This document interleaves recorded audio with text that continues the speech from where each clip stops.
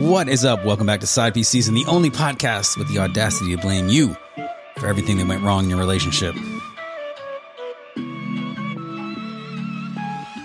You're messing up because you don't tell it from the heart. That's why you're screwing up your whole relationship.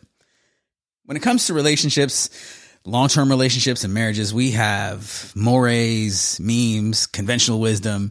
We have media that tells us the top 10 things that you got to do to make it last. Religion chimes in about marriage. We got all of that. And still, our divorce rate is hanging around 50%. Beyond that, there's a ton of people that are not divorced, but they should be. Those people are like, at least we're not divorced. We didn't get divorced. That is not a win. It's not the win to remain married, even though the marriage sucks. Yeah, you didn't get a divorce, but you hate each other. And every day you continue to grate on each other and slowly try to destroy each other.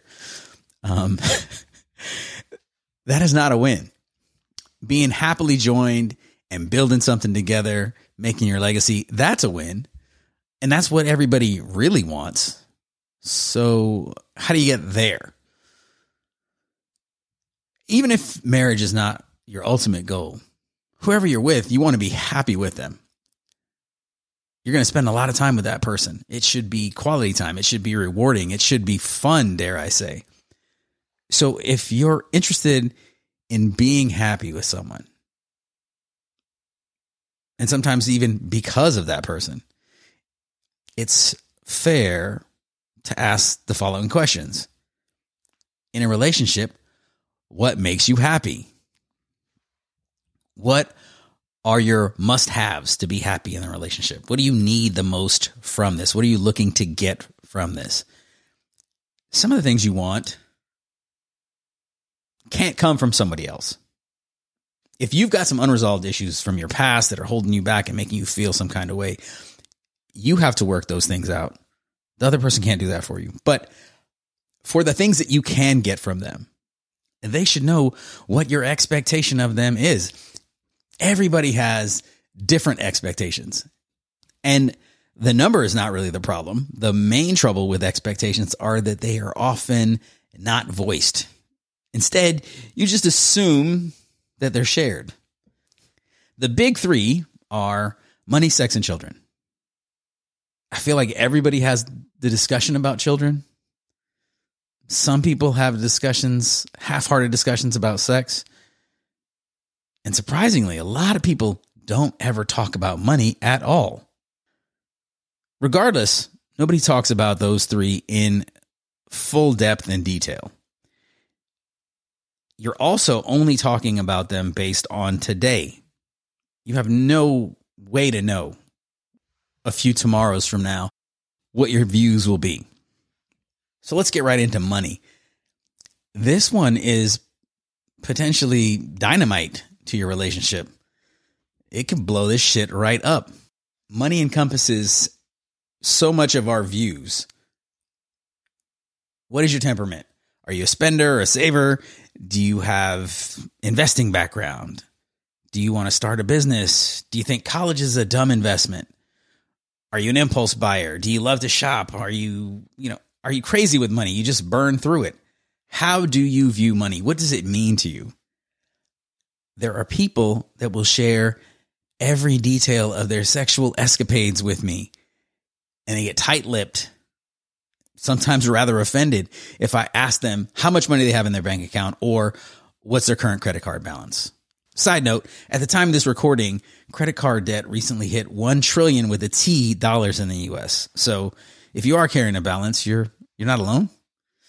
Money and the way we use it ties into our feelings of safety and security, our emotional state, even our self-worth. It's tricky. We need to have a serious discussion with the person that we want to be with about how we view money, what we expect to happen with the money. Separate bank accounts, joint bank accounts. How are we doing this? Early on in the marriage, keep in mind we'd never had a discussion about money. I discovered that my wife felt some kind of way about money. I think she viewed it as something that if I had access to, I would use to control her.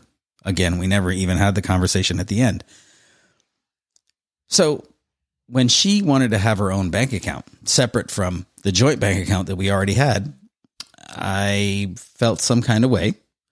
Definitely seemed as though money was more important to her than I was. That feeling, that sentiment comes from my childhood, because in my childhood, rather than quality time and attention, I got gifts.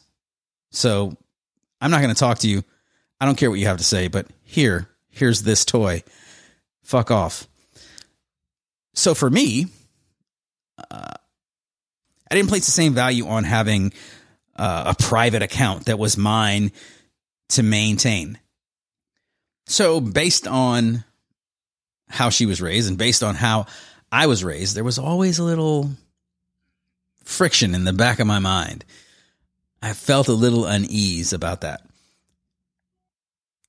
That was probably somewhere around year 1, maybe year 2. And we never had a discussion about how we both felt about money, what it meant to us, and what our plans were for it. 21 years total of being together. We never had that discussion at any time. However you see money, you're not necessarily wrong.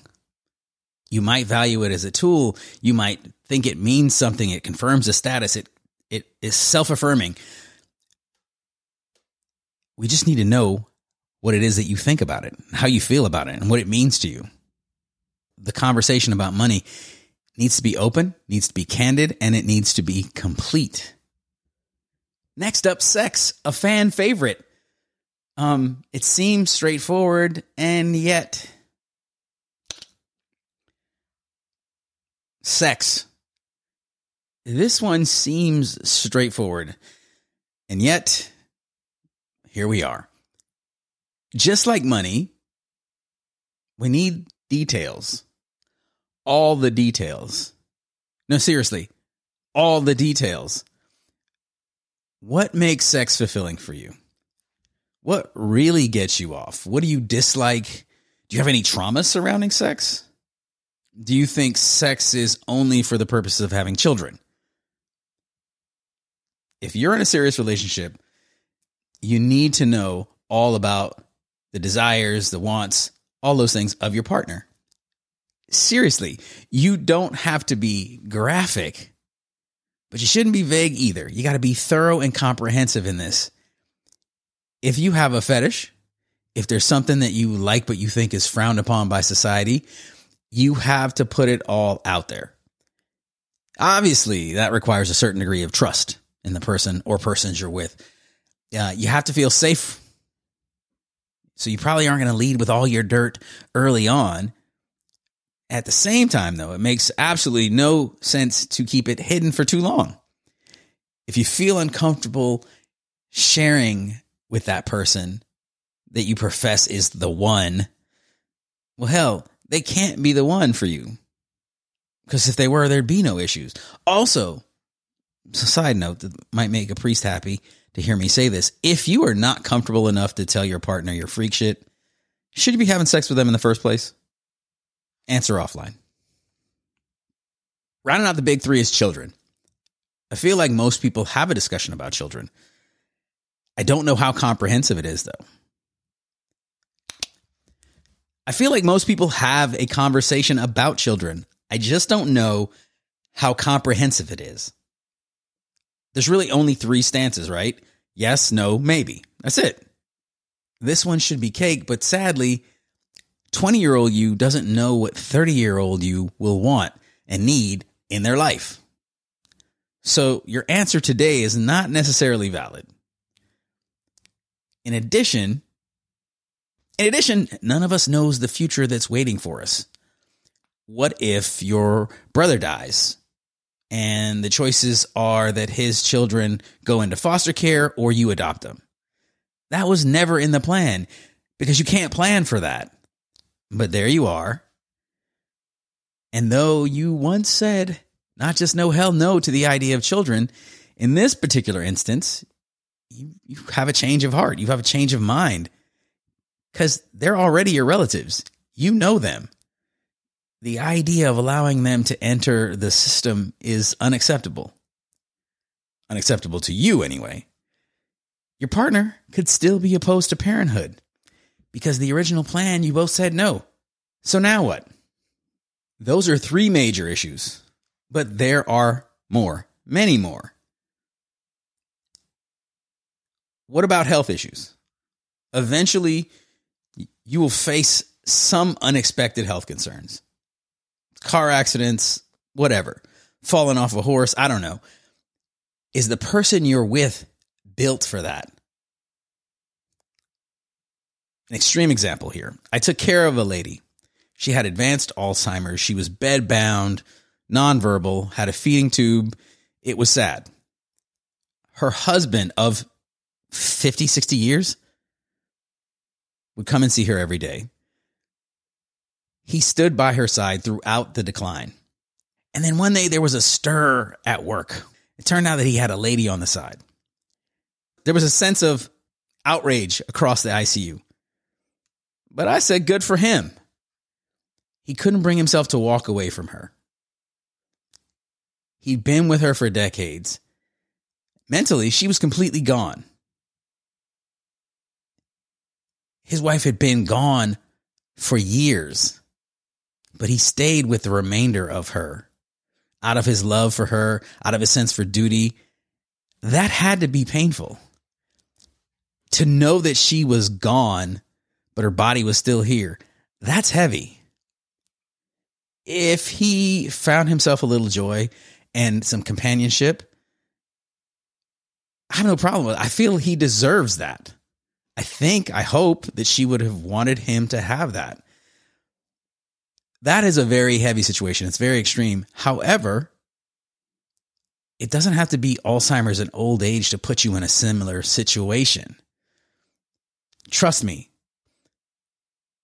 But let's move away from that. Let's move with something that's more lighthearted. Take weed and alcohol. What if you like to smoke some weed, drink some wine, and relax? And your partner's not with that. More than not with that, they're vehemently opposed. What do you do there? How do you fix that? Maybe one of you's a clean freak and can't go to bed with dishes in the sink. Or one of you loves loud music and the other one is a reader. Today, all those things are just an annoyance.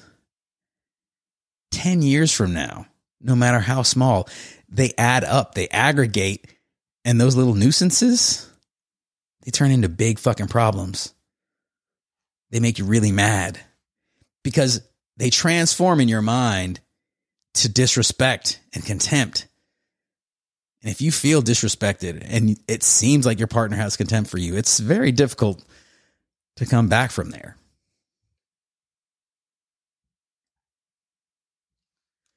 Listen, The Art of War says something along the lines of, know your enemy, know yourself, you'll be victorious in 1,000 battles. The hardest part of that is gaining that information, both about yourself and your partner, who in this case would be the enemy. And even if you have that, there will always be the unknown unknowns, the things that are coming down the pike that you have no way to know because none of us have a crystal ball to see the future. So know yourself, know your stance, and lead with that. Present that as soon as possible in the relationship. Sort through the bullshit of your past. Get yourself together. Recognize the situation is never as static as you'd like it to be because what you think today is probably not going to be the exact same thing that you think in a few decades. Show up and show out. That's all I got. This has been Side Piece Season, the podcast that sounds like it's all about ho shit, but really isn't. We're just taking a look at what it takes to have a quality relationship in a chaotic world. If you enjoy what you're hearing, like, subscribe, and review. It helps the show to grow. If you disliked it, tell an enemy it was amazing. DM me on Instagram at sidepiece_season. The national Crisis and Suicide Hotline is 988. Again, that's 988. Make sure that anybody that needs it knows it. Catch you back here next time. Have a fantastic Monday, a great week, and an awesome weekend. As always, be good to yourself and be good to others. Peace. All of this is designed to keep you from experiencing